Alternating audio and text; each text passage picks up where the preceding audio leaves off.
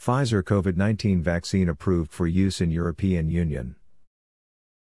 On Monday, the European Medicines Agency EMA announced that it is recommending the Pfizer/BioNTech COVID-19 vaccine be granted authorization for use in the European Union for people over the age of 16.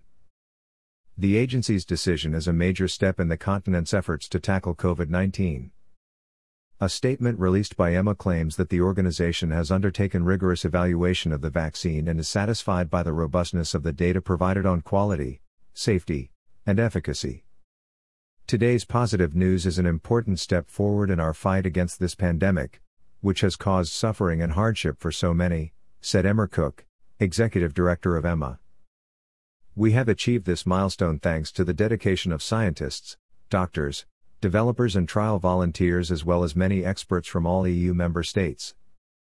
The press release said that Pfizer trial data showed the jab to be 95% effective in reducing symptomatic COVID-19 cases, adding that the high level of efficacy was maintained across genders, racial and ethnic groups.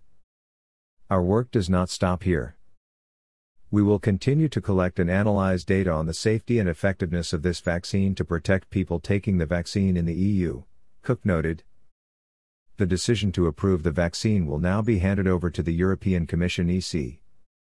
EC President Ursula von der Leyen said on Monday that the Commission would act quickly following the EMA's recommendation.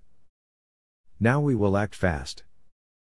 I expect a European Commission decision by this evening, she wrote on Twitter.